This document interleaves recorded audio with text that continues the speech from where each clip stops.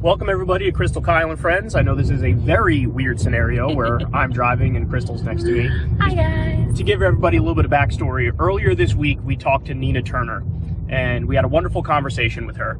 And you're about to see that in a second, but after we talked to Nina, we got some brand new information, which is, directly relevant to her race. We'll get to that in a second. We'll talk about that in a second. And so, we had to record it now. We're in New York. We're going to do a Breaking Point show at a studio in New York. So it's, a little special event thingy that we're doing. And so, Crystal, why don't you go ahead and tell them what the news is on Nina Turner and, why we're recording this in a car at a very awkward time.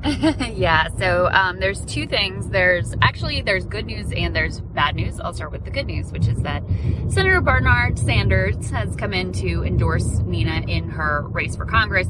As you guys probably know and recall, this is her second time running for Congress. Last time around, she narrowly lost in the Democratic primary in a special election to Shontel Brown, corporate-backed candidate, tons of outside money flooded in from corporate interests, pharmaceutical interests, Trump backing Republicans. I mean, every sort of nefarious group you can imagine came in to flood the zone for Shontel Brown, who ends up winning by about 6 points. So Nina has decided to run again. And there are some reasons to believe this time might be different than the last time. In particular, the district lines are drawn a bit differently and include a more progressive electorate. So that's the backstory. Good news is, primaries in early May, and Bernie Sanders came in to back Nina, which, is expected in one sense, because of course Nina's been there for him in every way, serving as national co-chair of his campaign, being probably his most effective advocate and surrogate. At the next light, turn right. He comes in for her. Excuse us on the directions. The very next day, the Congressional Progressive Caucus, led by Pramila Jayapal, endorses against Nina, actively endorses the corporate-backed incumbent Shontel Brown, who is a member of the Congressional Progressive Caucus, which shows you how meaningless such a thing is, and is also a member turn right onto North Street of the Blue Dog New Democrat Caucus, the Josh Gottheimer, all those corporate ghoulish people. The very fact that you could be a member of both of those caucuses is absurd. No, you can't. It's an total and utter ideological contradiction. So to say that you're a member of both really means I believe in nothing and I'm only here in Washington, D.C. playing a game. And Shontel Brown, so she's not only, not a progressive. I would argue she's actively conservative. So, for example, she's one of, I think, 18 Democrats that just decided turn left. We're going to try to throw a wrench into the Iran deal renegotiation. Yeah. She is just a total, complete corporate hack, ladder climber, narcissist. But now back to the Pramila Jayapal thing. Pramila Jayapal is supposed to be the leader of the so-called Congressional Progressive Caucus. These are supposed to be the Democrats who are more principled and actually care more about the policies. Crystal, I don't know, try to talk me down off the ledge here if you disagree. But when I look at that, the fact of the matter to me is Pramila Jayapal simply is not driven by the things that she pretends to be driven by, I care about Medicare for all. Oh, I care about a $15 minimum wage. No, you don't. Because if you did, you would absolutely back the person who's a proven fighter for these things, and you wouldn't back the totally vapid, vacuous, corporate-backed candidate, Shontel Brown, who's been beyond a disaster. And so, look, to me, when I look at this situation, what I see is Pramila Jayapal is ladder climbing. That's what she's doing. Pramila Jayapal is under this fucking delusion that Nancy Pelosi is going to handpick her to be the next Speaker of the House. I got news for you, Pramila Jayapal. It's a foregone conclusion. It's going to be Hakeem Jeffries. They already think of you as an enemy, even though Pramila Jayapal is not really an enemy of Pelosi. She's been a terrible, weak leader of the progressives. She's one of the reasons why the progressives at the last minute decided to back off the deal that was originally made on Build Back Better. Look, we'll put the traditional infrastructure bill, but the only way you get that is if you also vote for Build Back Better. She's one of the reasons, we trust Biden. No, we're just going to go ahead and vote for the traditional infrastructure bill. You've been had. You've been took. And there was not a single moment of reckoning on that, Crystal, where they were like, you know what? The 6 Democrats or 7 Democrats like AOC and Cori Bush and whoever decided we're going to stand by the original deal. Nobody ever said, hey, by the way, you guys were objectively correct. You were proven correct. We were wrong. We got hoodwinked. Yeah. And in fact, it's the contrary. I know you covered this, Kyle, this week. If anything, they've gone in the direction of saying, like, oh, we should have been further and faster. Like, That's right. we were too... That's what Ro Khanna said. Yeah, that came from Ro Khanna, and I have a feeling we'd get a similar line from Pramila Jayapal. I wanted to read what David Sirota, who has a great piece out at The Lever, really spelling out the betrayal and selling out of the left of the party and the progressive movement by Pramila Jayapal and the Congressional Progressive Caucus. He tweeted yesterday, let's be clear, this is very likely Pramila Jayapal selling out the entire movement because of her unbridled ambitions to get a fancy but meaningless leadership title among a House Dem caucus that will be obliterated in the midterm elections, a total betrayal on every level. And it's even worse than that because she's not even going to be successful in getting the fancy title, right? Like, the corporate wing of the party, it doesn't matter how much you guys suck up to them, how many little pats on the head you get from Pelosi or from Ron Klain or from Biden himself. They see you as an enemy to be destroyed. That's why the corporate wing of the party went all in to back Shontel Brown and make sure Nina Turner never made it to Congress. And so if you are now just lining up with them, like, just drop the label. Stop pretending. I wish you'd just be honest about what you are at this point. Yes. You know, the other piece that Sirota points to in his piece out at The Lever this morning is what you said, Kyle, about Build Back Better, and how after the Virginia election results come in and Glenn Youngkin, you know, spanks Democrats, they get all freaked out. Oh, the media starts saying, oh, it's all the left's fault, et cetera, and they immediately cave. But even before that, they completely caved and abandoned their principles on the $15 minimum wage. Recall that when Bernie endorsed Joe Biden, the one thing that he got as like an agreement out of Joe was $15 minimum wage. That was the first thing they talked about. The moment there was any resistance to that whatsoever, the Congressional Progressive Caucus, which claimed this was one of their top priorities, immediately abandoned ship, and now it's not even being talked about. I mean, it's like completely fallen out of the national discourse. Something that would be great for the population, is overwhelmingly popular, is a core progressive principle. So, listen, I would say it's a mask-off moment, but the truth is the mask has been off for a while now. That under Pramila Jayapal's leadership at the beginning, we got some words about, oh, we're going to take a more hard line. We're going to be more organized. We're going to really focus on, you know, just having true progressives in the caucus. That is all long gone. And clearly the true goal that she has in mind is whatever her own personal aspirations and individual ambitions are here. And it's a fucking shame. So let me ask you this question, because I really do think it comes down to this. Is the reality in terms of what's going on in her head, what's going on in the heads of all these so-called congressional progressives, that, look, I'm an honest actor, I really care about these policies that I virtue signal like I care about. Yeah. But the fact of the matter is, I'm trying to play the inside game and get the wins that I can, and in order to do that, I have to appease Pelosi and stay on her good side, and this is one of those ways in which I'm appeasing Pelosi to stay on her good side. And ultimately, I'm a sucker, because even though, you know, I might think Pelosi's going to give me the speakership position, she's not going to give it to me. Like, that's one possibility.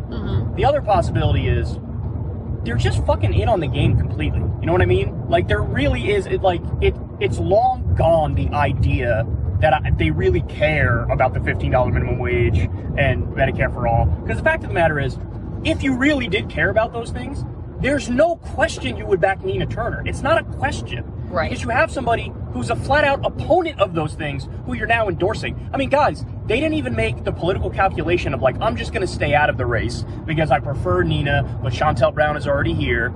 They didn't even do that. They are endorsing Shontel Brown. So that tells me that really what it all comes down to, particularly for Pramila Jayapal, is I want to climb the ladder of the party. I want to get the big title. You know, I think Pelosi is going to do me favors if I do her favors, and so that's why I'm doing this. But in the process of doing that, what they don't understand, Crystal, is that not a single fucking progressive in the country who even pays a little bit of attention is ever going to trust you again. And they shouldn't trust you again, because you keep proving, like, yeah, I'm really your ideological enemy. I'm really your ideological enemy. And to your point, I think the reason why it hurts so much is because, at least with some of like the blue dog Democrats, there's never even any pretending that they're on your side. Right. Here you have the It's no, very clear. we're with you, and then they do something like this. Stab you in the And back. there is you can't make some sort of high-minded strategic argument as to no, in the long run, this actually makes sense for our goals, because there is not even a fake argument in that vein. No. So it's just absolutely pathetic. Look, I don't do this often, but I will say, everybody should tell, Pramila Jayapal, be respectful and everything, but just tell her how you feel about this. Call her office and say, I'm really let down and heartbroken that you would endorse Nina Turner that you would endorse Shontel Brown over Nina Turner. Tweet her, say, I can't believe you did this. This is a betrayal. Be respectful. Don't ever, under any circumstances, do any threats or anything like that. But look, make some noise. Let them know we're fucking watching you. And here we are right now, Crystal, at a time where Joe Biden has a historically low approval rating of 33%. A poll just came out showing that. He is now more unpopular with young people than Trump was with young people at this point in the same exact poll. In the same at this exact point poll. in his presidency, Trump was more popular with young people. So now unbelievable. Now would be the time where if the progressives were serious, they're like, you know what? Fuck it. Caution to the wind. We're going all in. We'll go to war with the leadership of the party. We're going to block any bill unless Joe Biden breaks out that executive order pen and abolishes student loan debt and legalizes marijuana. This is the path that we need. By the way, not just for the Democratic Party, but also for the entire fucking country. And the strategy that they've chosen and the path that they're going down is literally the exact opposite. Let's cuck ourselves to the establishment. Let's cuck ourselves to Pelosi and Schumer and Biden. Do whatever they want. Watch the poll numbers continue to drop, and then all of us will get shellacked and wiped out across the country. Yeah. To say they are the biggest failure I could imagine is an understatement. Well, the last thing that I'll say about this is I also think it really underscores why you should support Nina, which is clearly she has a different attitude and different view about these things. And you know what else?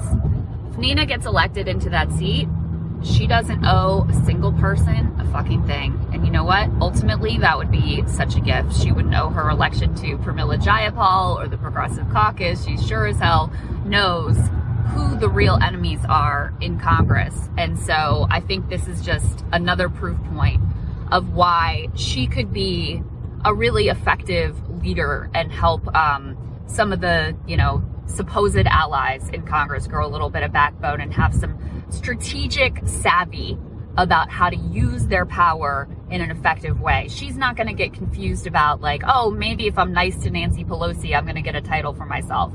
That is not Nina Turner. She will never be that person.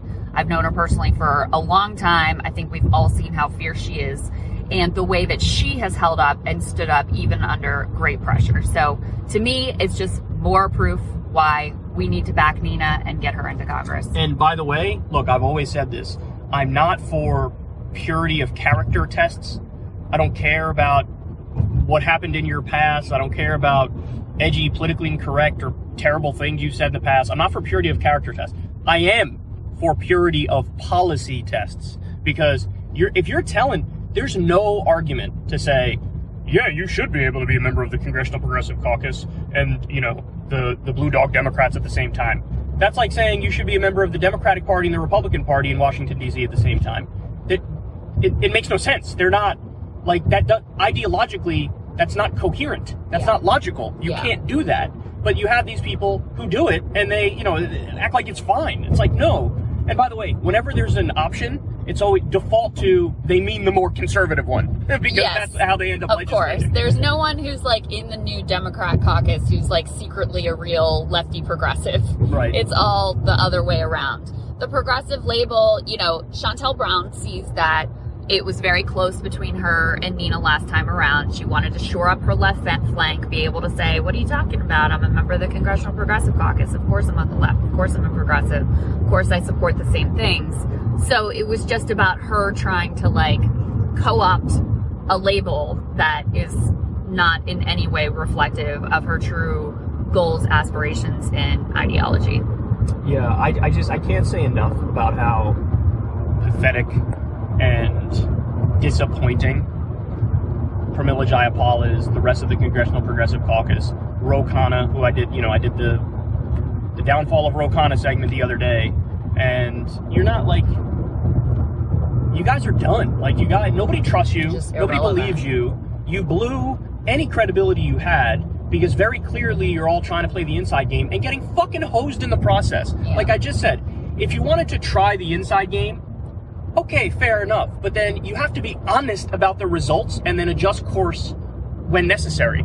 And the total implosion of the Build Back Better strategy, like Build Back Better paired with the traditional infrastructure bill, all of you guys folded, then all of you guys lost, and then not a single one of you was like, damn, we really fucked that up, we should have stuck to the original deal. They're saying the opposite, we should have caved sooner. So what that tells people is, this strategy is never gonna work. This strategy is never gonna get us to where we need to be. And so, why would you expect anybody to trust you and vote for you?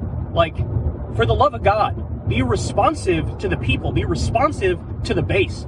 Nobody gives a fuck if you have a good relationship with Biden or Manchin. Nobody fucking cares. It might feel like it means a lot to you. Oh, how are the kids? Oh, the kids are great. Let's have a backslap and drink a fucking whiskey together.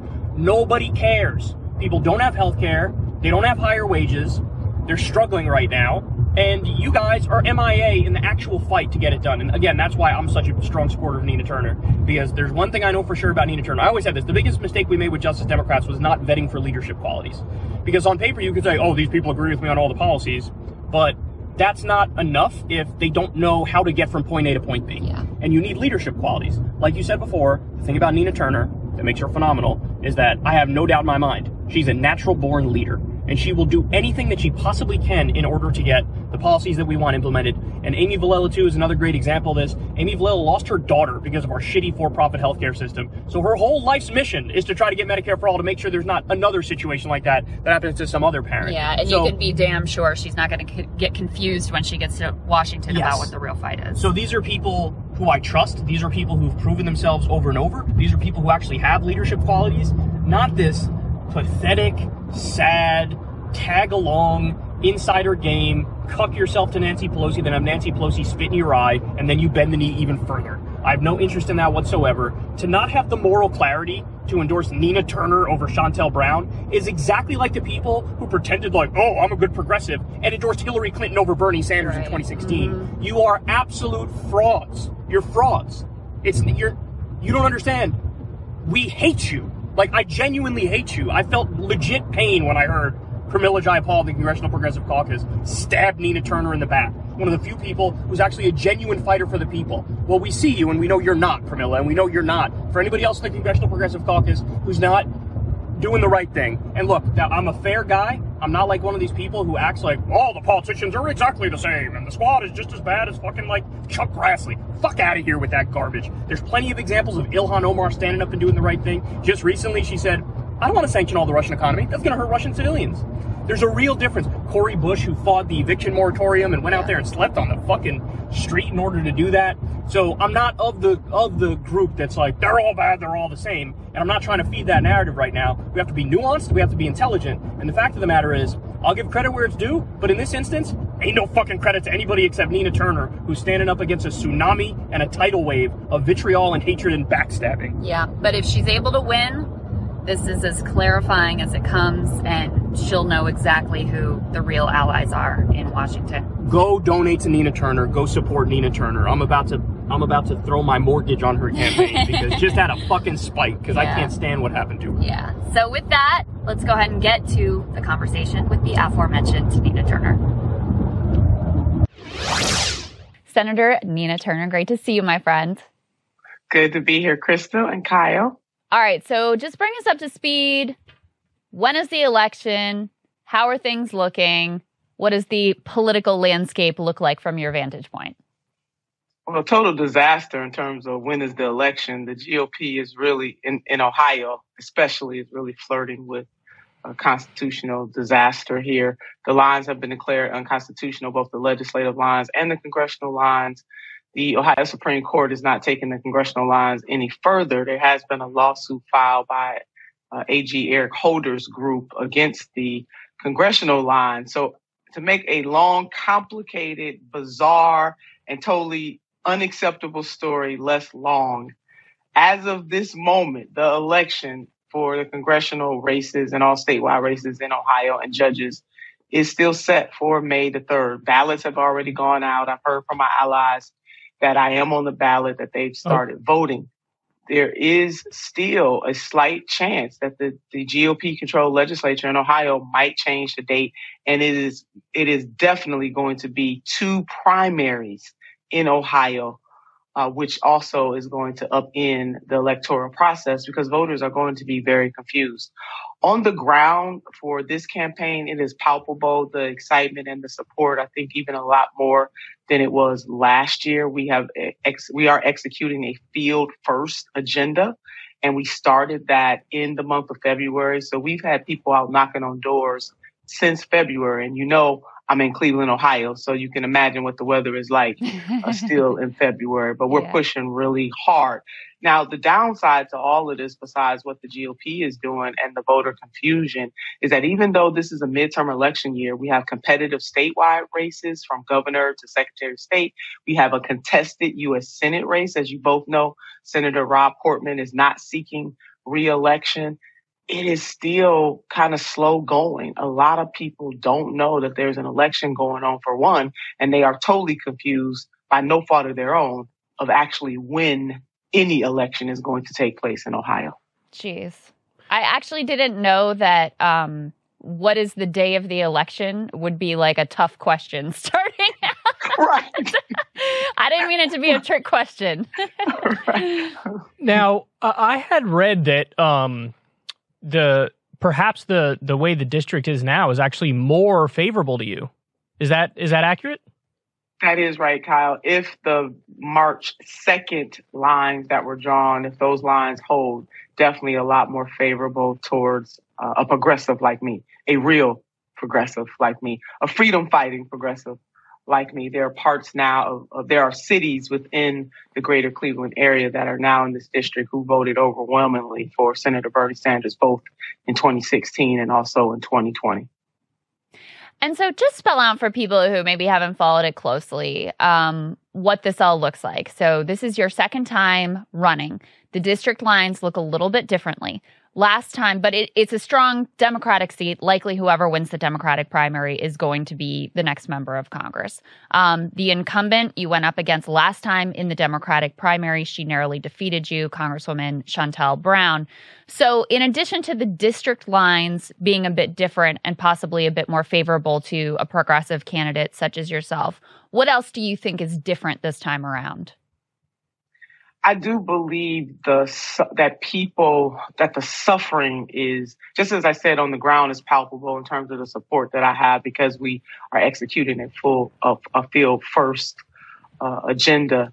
I do believe that the difference that people are feeling in their pocketbooks and in their pockets and in their lives are a lot different too.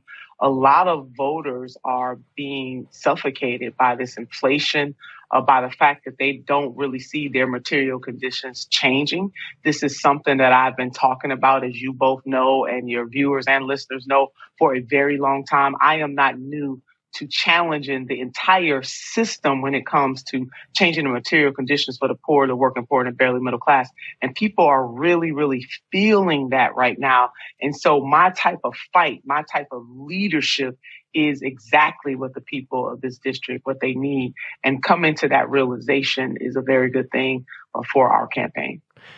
So talk to me a little bit about what you learned from your last run, because I remember following it closely and covering it, that leading up to the election, there were actually a bunch of stories talking about how you had, all these corporate interests and even big Republican donors were giving to your opponent. And I remember watching this from afar and thinking to myself, they're doing to Nina what they did to Bernie. Like, throw everything at her at 100 miles an hour and stop at nothing to defeat the person who will bring about real change. So I guess my question is, what did you learn from the last run? Because now, we know as a matter of fact, this is what they do when somebody's running who's actually going to change stuff. So how are we going to navigate that this time around?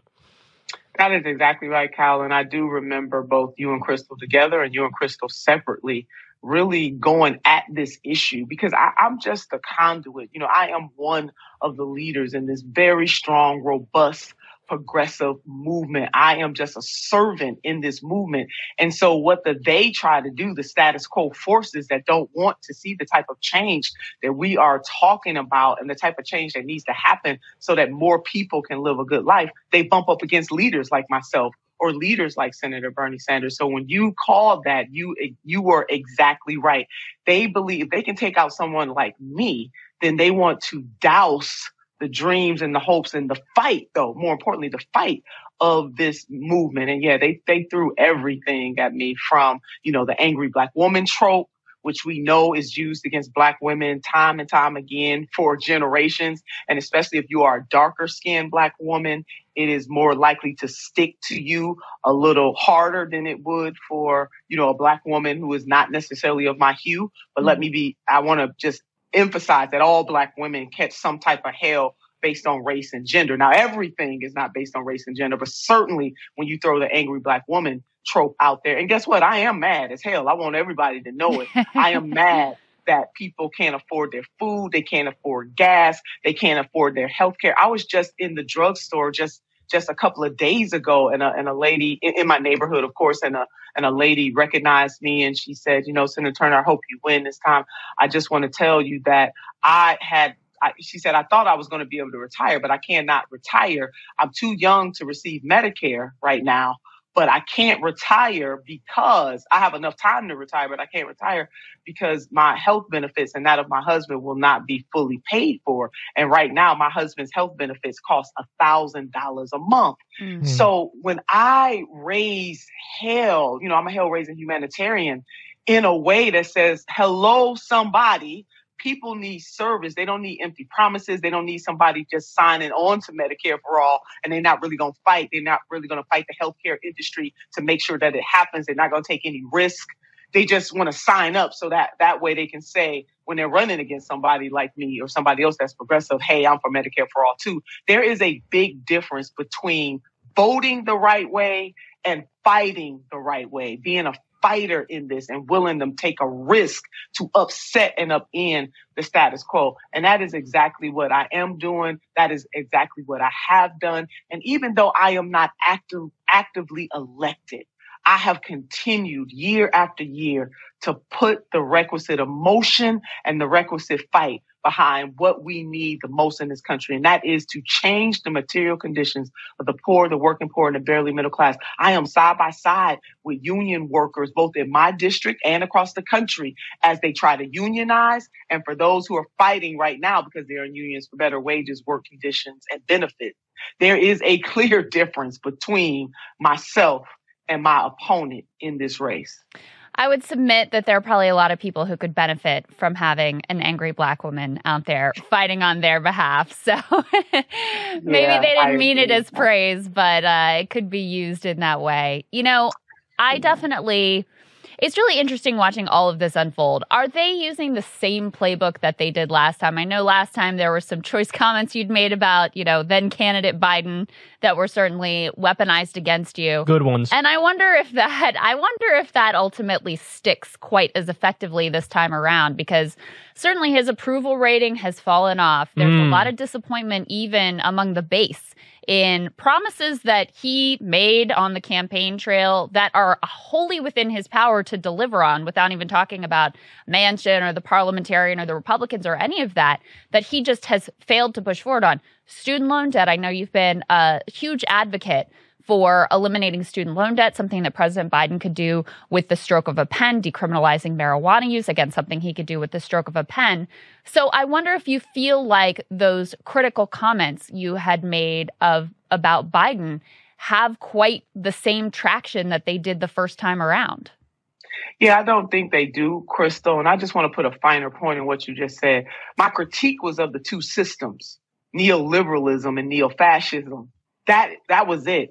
And if we've come to a stage in this country, to a point in this country where people who hold elected office, and that's myself included, cannot be critiqued for the policies that they push or they don't push, we are really in trouble. This is a representative democracy for a reason. And that means that those who get the opportunity to represent should clearly represent the interests of the people. And so I will not relent on my critique of neo-fascism and neoliberalism. Neo-fascism will kill us a lot quicker. That is why Mr. Donald J. Trump had to go. But neoliberalism is a slow, steady death. And we cannot stomach either one. So the other point that you're making, Crystal, about canceling student debt, I want to shout out the Debt Collective, who was just in D.C., about a week ago. I was there with them. I'm so happy to be by their side. And the reason why I was invited to speak there is because I'm not a Johnny or Jill come lately to this issue. I'm out there pushing just along them, being a very strong ally. Yes, the president with a stroke of a pen could relieve 45 plus million people and their closest friends and frenemies and family members from student debt. Because if you have somebody that has that kind of student debt, you best believe that they got some people who love them who are feeling the brunt of that student debt. That is both a class and a caste relief. And what I mean by that is that all poorer people, working class people, or even middle class people would receive some relief. And then because Black women hold the largest amount of student debt, in this country, it would have a racial justice component to it and help to shrink the racial wealth gap in this country. Just one of many things where we could get many bites of the apple in a very beautiful, directly felt way. So why not do that? Let's go ahead and do this. And if the Democrats were to deliver for people in this country, they wouldn't have to worry about the Republicans who have wholly lost their minds all over the country, especially on the state and federal levels. What they deliver would speak for itself. So I'm a hell-raising humanitarian. Kyle and Crystal, you both know that. I know the people who listen to your show and watch you both know that as well. I'm going to stand up for what is right, just and good, even if it causes me some discomfort, which it has. To Kyle's earlier question, yeah, they came at Sister Turner with everything that they had. That race during the special election was really about me. Had I not been in that race, the forces that came in here would not have come in here in that way. They were deliberate. And you know what, Kyle? It wasn't just Republican money. It was Trump Republican money. The owner of the Patriots, who's a staunch Trump supporter, donated to my opponent. We have some research, some data out there that says that between 5,000 and 8,000 Republicans actually crossed over in the special election. And that is greater than her margin of victory. So I just want Democrats to understand this. Not just any Republican, for those Democratic diehards.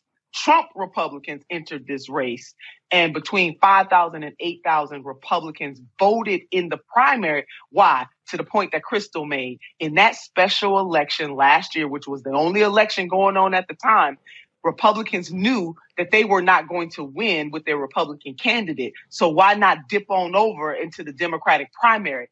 I just believe that Democrats and democratically leaning independents should actually decide who wins the Democratic primary and not a Republican. And my last point to that point, as much as they tried to paint me as not a loyal Democrat, I wonder how the loyal Democrats feel about the fact that Republicans actually decided the election and that Trump Republicans actually gave money to the person who holds the office right now. They came in for the same reason that they were trying to stop Senator Bernie Sanders, is they know that I am going to continue to fight like heaven and hell to change systems in this country that get the material conditions changed of the poor, the working poor, and the barely middle class. Well, to your point, your opponent who ended up winning last time, I just saw something on this the other day that she is one of just a handful of Democrats who are throwing a wrench in the bringing back of the Iran nuclear agreement.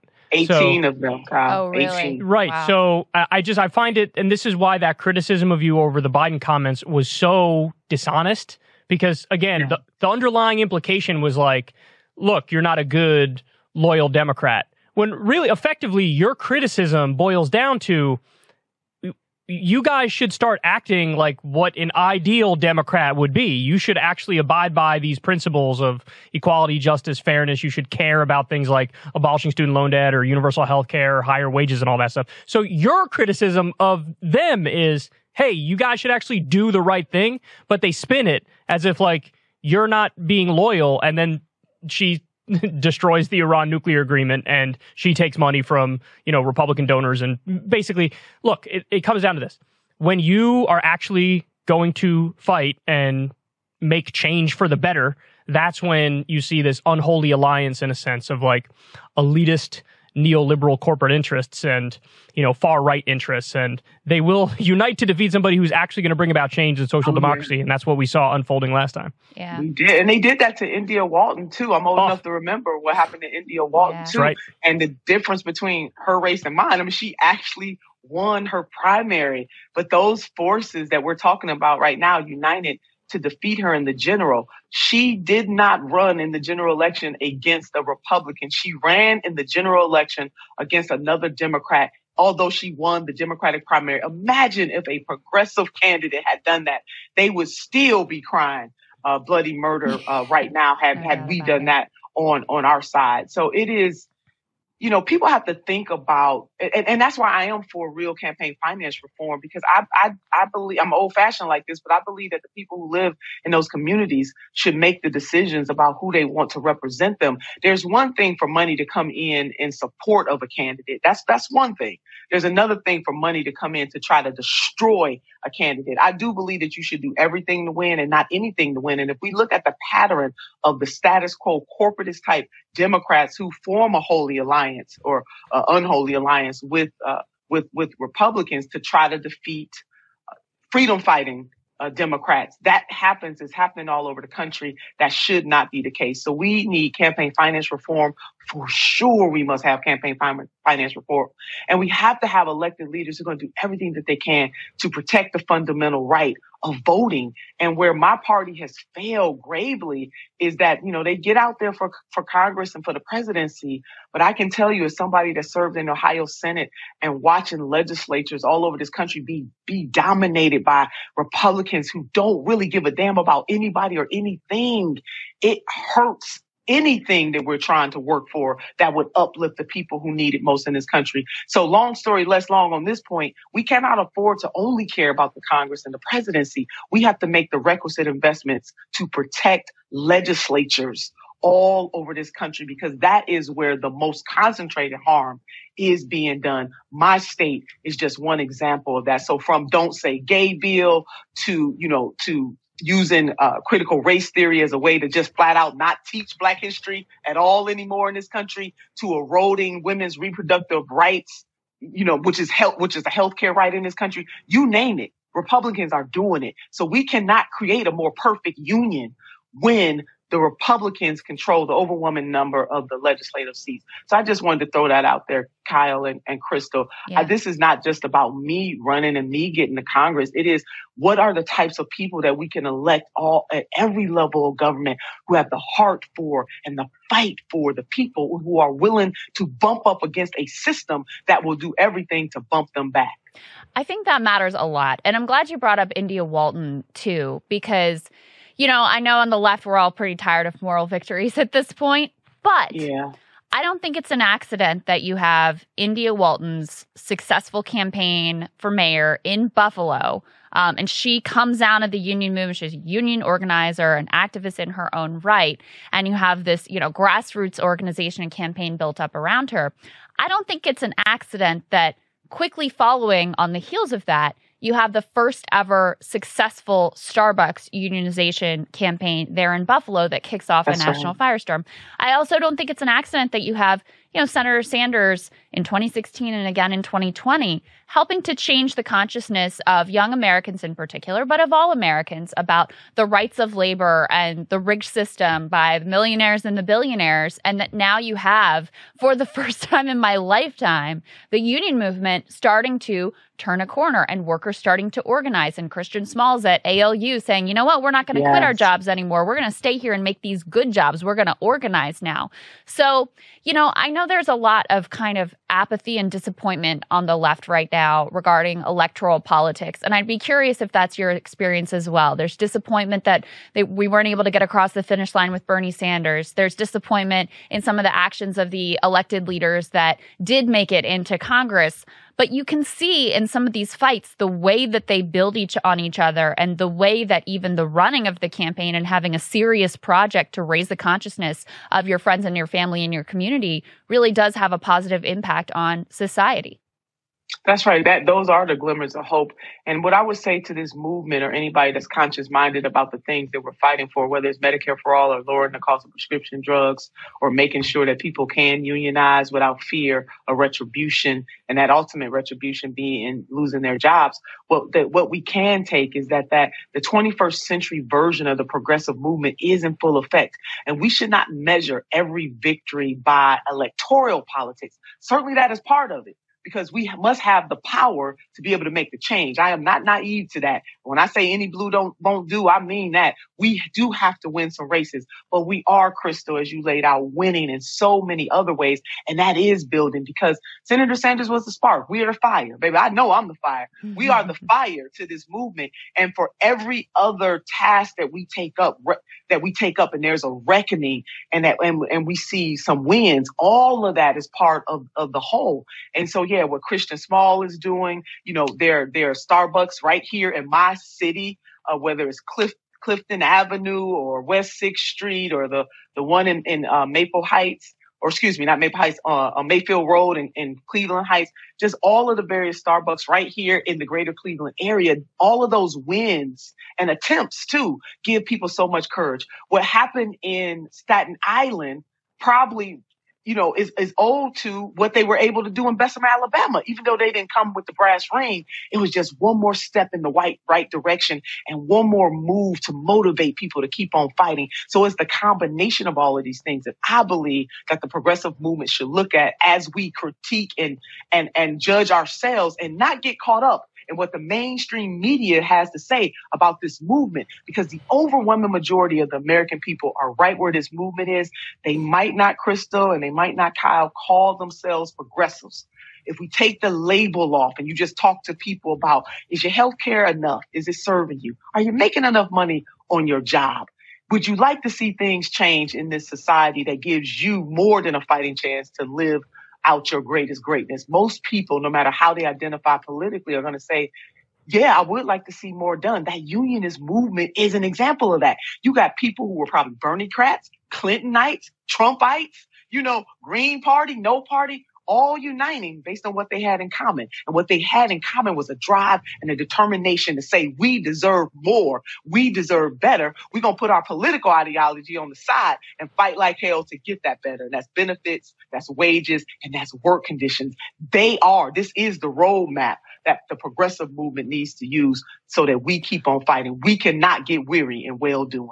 Well, I think your point about Bessemer leading to Staten Island is actually really important. And we know that Chris Smalls and Derek Palmer and their team went down to Bessemer to see what they could learn from that fight. They didn't watch the defeat of that. And by the way, Amazon cheated and there was a redo, and the results of that are still ongoing. So they may have actually pulled it off the second time around. There's still some hope there. But they didn't look at that initial defeat and say, unionization, it just doesn't work. Forget about it. Instead, they said, okay, what did they do that didn't land, that didn't work, that we think we can improve upon for our own movement and for our own union drive on Staten Island? And so they took those learnings and they pushed the ball forward.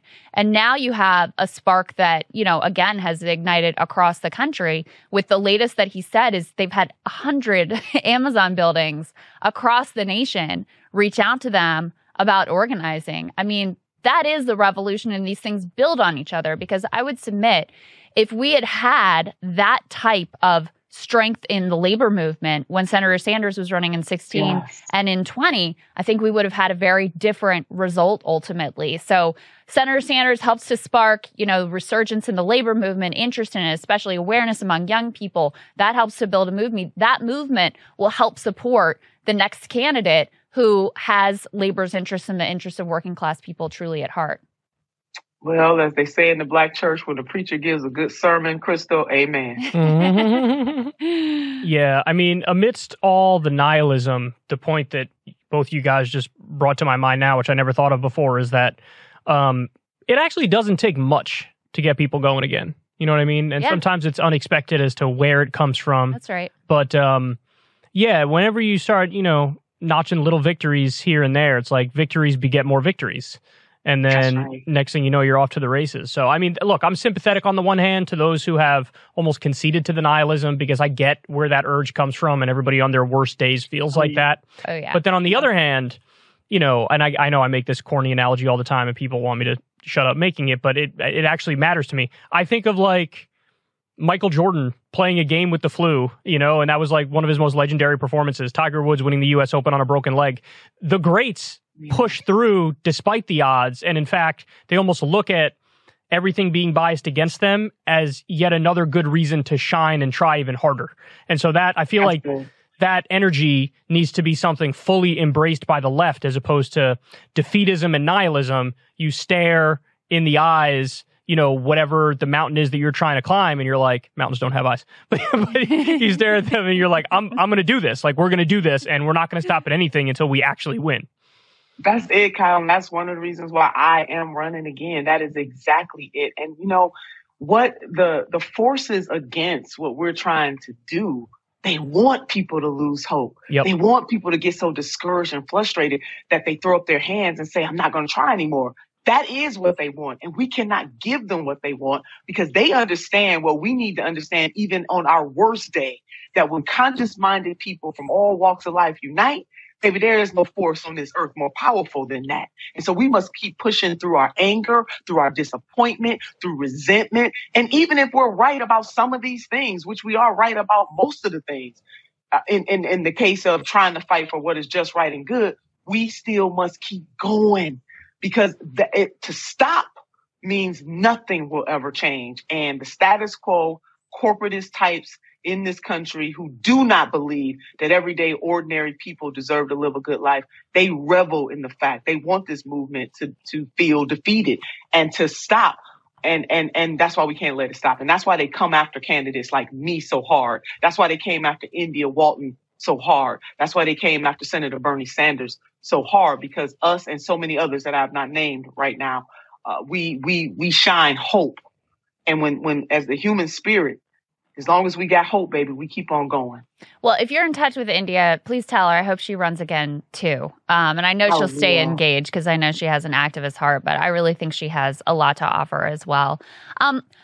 I would love for you to elaborate on some of what you were saying before about what you were just hearing from the people in your district about what their lives are like and the struggles that they're facing and what their top priorities and concerns are. Because, you know, I hear these mixed messages coming out from Biden and his allies here in D.C., where they're trying to persuade people that the economy is actually good, and they just don't get it. You know, like, you just don't get it how great the economy actually is, when, of course, people are having their own very direct experience with what it's like to try to pay the bills each month. So what are you hearing from folks about what their realities are, what their priorities are, how they feel about the Democrats in power, and whether or not they've delivered for them?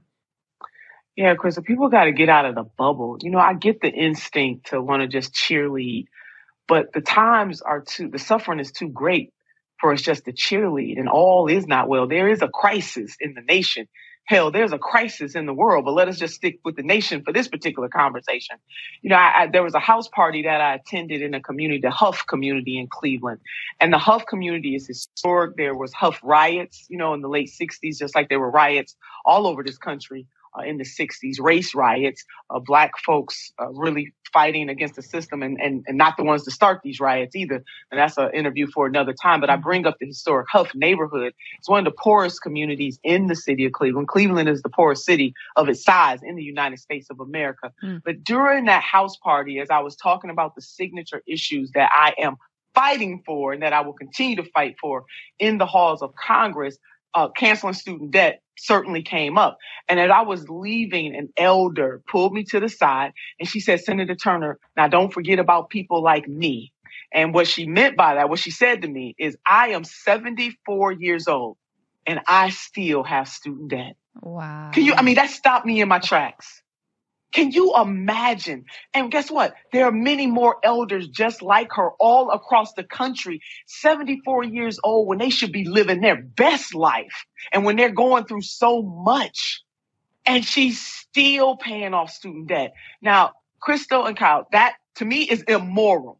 It is absolutely immoral. And the fact that even some elders, if they're not paying on their student debt, they could have their Social Security snatched. That is a policy decision.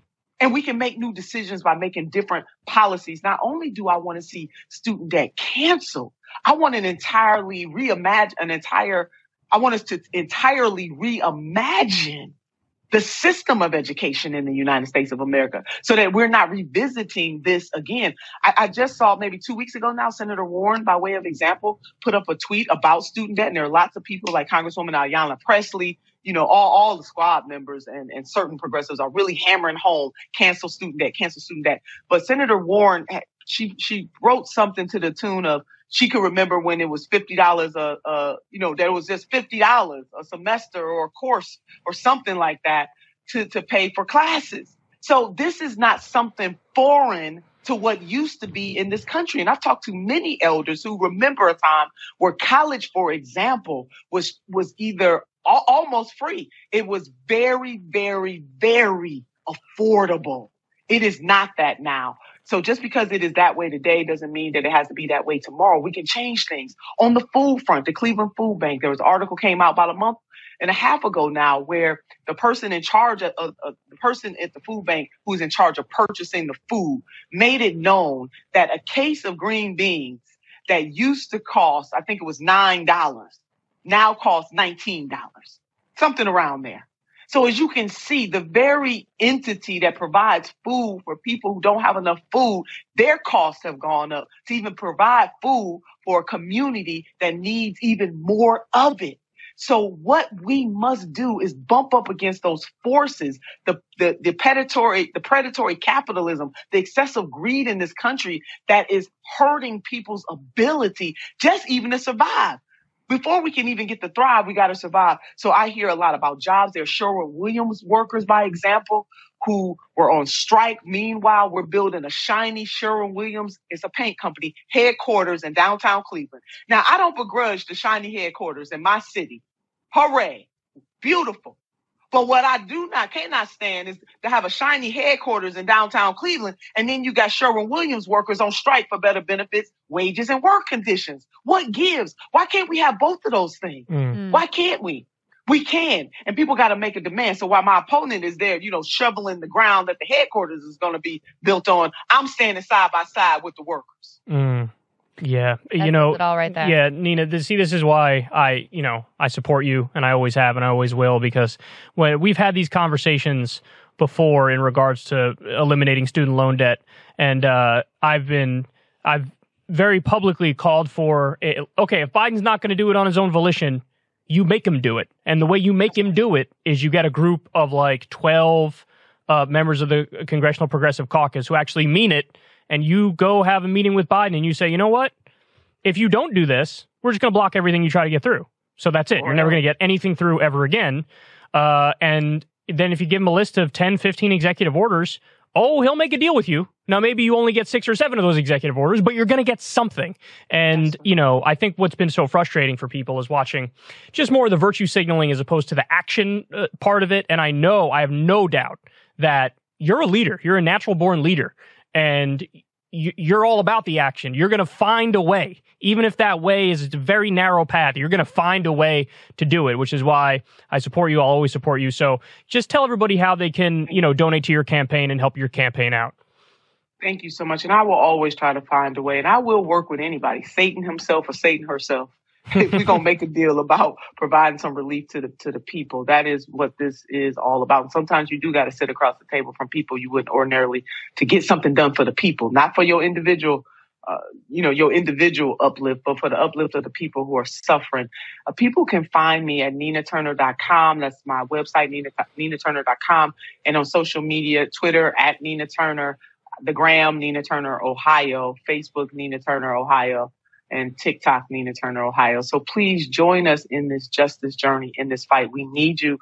We can really win this race this time. They are coming at me, with the guns blazing. They can't quite do exactly what they did last time because there are too many races going on. But certain forces have made it clear that they do not want to see someone like me in Congress. And I believe that there are more people that believe that they're being elected, that being elected to office should mean that you serve and that you're willing to fight like heaven and hell to be that kind of change, we can get some things done. So I look forward to being in partnership with so many people, with some of the leaders in that Congress who I do believe, I do believe Crystal and Kyle who want done.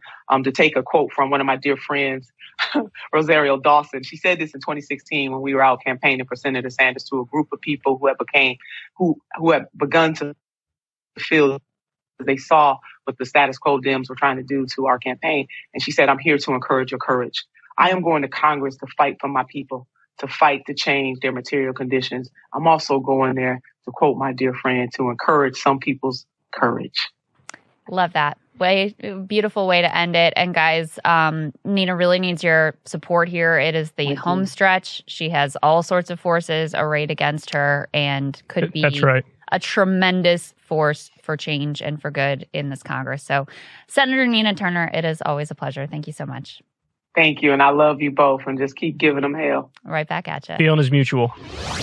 All right, so that's the wonderful Senator Nina Turner. Yeah. You know, it occurred to me at the end there as we were talking, like the defeatism and the nihilism has consequences. Yeah. And one of those consequences is that when the real deal Holyfield comes around, people might be too jaded and too cynical to get involved. Yeah. You know, and it's one thing to ride the wave of a national figure who's leading us, and so then it's easier for everybody to get involved and feel like they want to really be part of something. It's a lot more difficult when you truly are a leader, but you're running for Congress, because, you know, congressional races are definitely more localized. They don't get as much national media attention.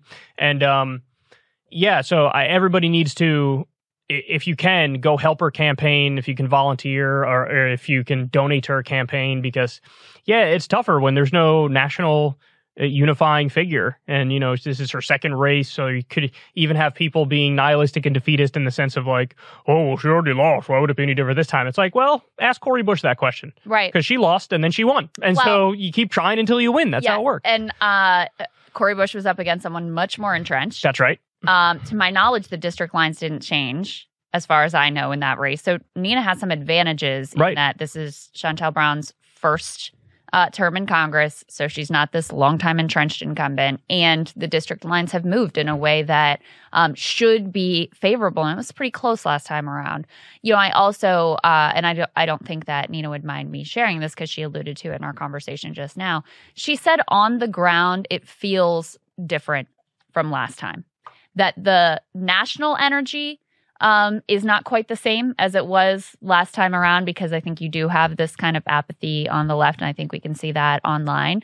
But on the ground, it feels like there is more traction for her message. You know, just the blocking and tackling of running a congressional campaign. She learned a lot from the first time around, and how to improve on that operation and how to have this more grassroots on the ground organizing campaign. So there's a lot to be hopeful about. And I have to tell you, I mean, you know, I've certainly think all of us have at times slipped into that same sort of nihilistic mindset. But I don't know how you cannot be hopeful when you see what these workers are doing across the country. And these things really do fuel each other and feed on each other and create a virtuous cycle, so that you can get out of just, you know, for so long it's been one defeat after another defeat, and you just feel like this thing is so stacked against you. But let me tell you, if Amazon Labor Union and Chris Smalls and those guys can go up against Amazon, like this gigantic behemoth corporation, and their millions of dollars in anti-union campaign that they spent, if they can go up against that and win, then we can get this done. We can get Nina Turner in Congress. We can start moving the ball forward on electoral politics as well. I mean, she needs to be there. She's Nina Turner. She's such a leader and such an inspiration. Yeah. I mean, people would go to a Bernie rally and they would be more impressed with Nina's opening speech than they were with Bernie's speech. No, she's incredible.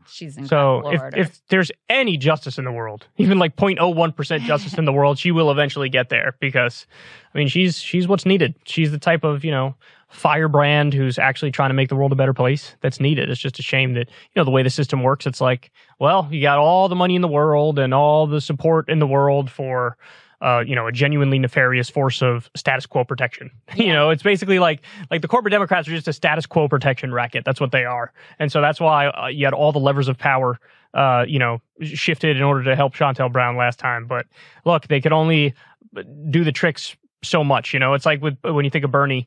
If Bernie was like 10 years younger when he made his first run, eventually he probably would break through. Yeah, because it'd be a third time he runs or something. Because, yeah, you see that it took all the King's horses and all the King's men in 2020 to really get him. They needed to, the last minute, Mayor Pete and Amy Klobuchar had to drop out, and it took everything. They had to throw everything at him in order to hold back the wave. This is also definitely a different moment than when she was running in the special election. Of course, yeah. Last time. Mm-hmm. And I don't know whether it's a better or worse moment for her, but there are some reasons to make the case that it's a better moment. Because at that time, everybody's really super rah-rah Democrats and let's go Joe Biden. And it became this test of like, who's going to be more loyal to Joe Biden. And now the bloom is off that rose. Yep. People who are still going to be loyal Democrats, and they're still going to show up and they're still going to vote blue no matter who when it ultimately comes down to it. They feel very disappointed. I was thinking about, actually, we watched that interview of Charlemagne with Pete Buttigieg. Mm-hmm. And Charlemagne confronted him with, a lot of black folks feel very disappointed in the Democratic Party and like you never could keep any of your promises. And Pete was sort of shocked. He was like, what? Really? But that is very real sense. And you can see it across the polling, across a lot of demographic groups. I mean, his numbers with young voters have plummeted like 30 percentage points, fallen off a cliff. So even people who are like the most loyal backers of the Democratic Party feel like, we didn't just vote for you to get rid of Trump. We also thought that we were getting some actual, some fights, some material conditions of some voting or something. And instead, you have just come up with excuse after excuse after excuse why you can never, ever get anything done and make things better. So I do think it's a different moment politically than it was last time around. And we'll see if ultimately she's able to capitalize on that. But it would be wonderful to see. Indeed. All right, guys. We love you. Everybody who supports the show, thank you so much for supporting the show. You mean the world to us. We couldn't do it without you. As you all know, we take absolutely no money from corporations for this show, no ad money. So it's just all funded by you guys. So again, thank you to everybody who does that. And for those of you who don't, please consider it. We'd love you too very much. You can, go ahead to Substack.com and pay $5 a month, and that gets you the video of the show a day early. And for the rest of you who don't want to do that, of course, you get the audio podcast for free. It comes out a day later. But anyway, we love you guys, and we'll talk to you soon. Love y'all. See you next week.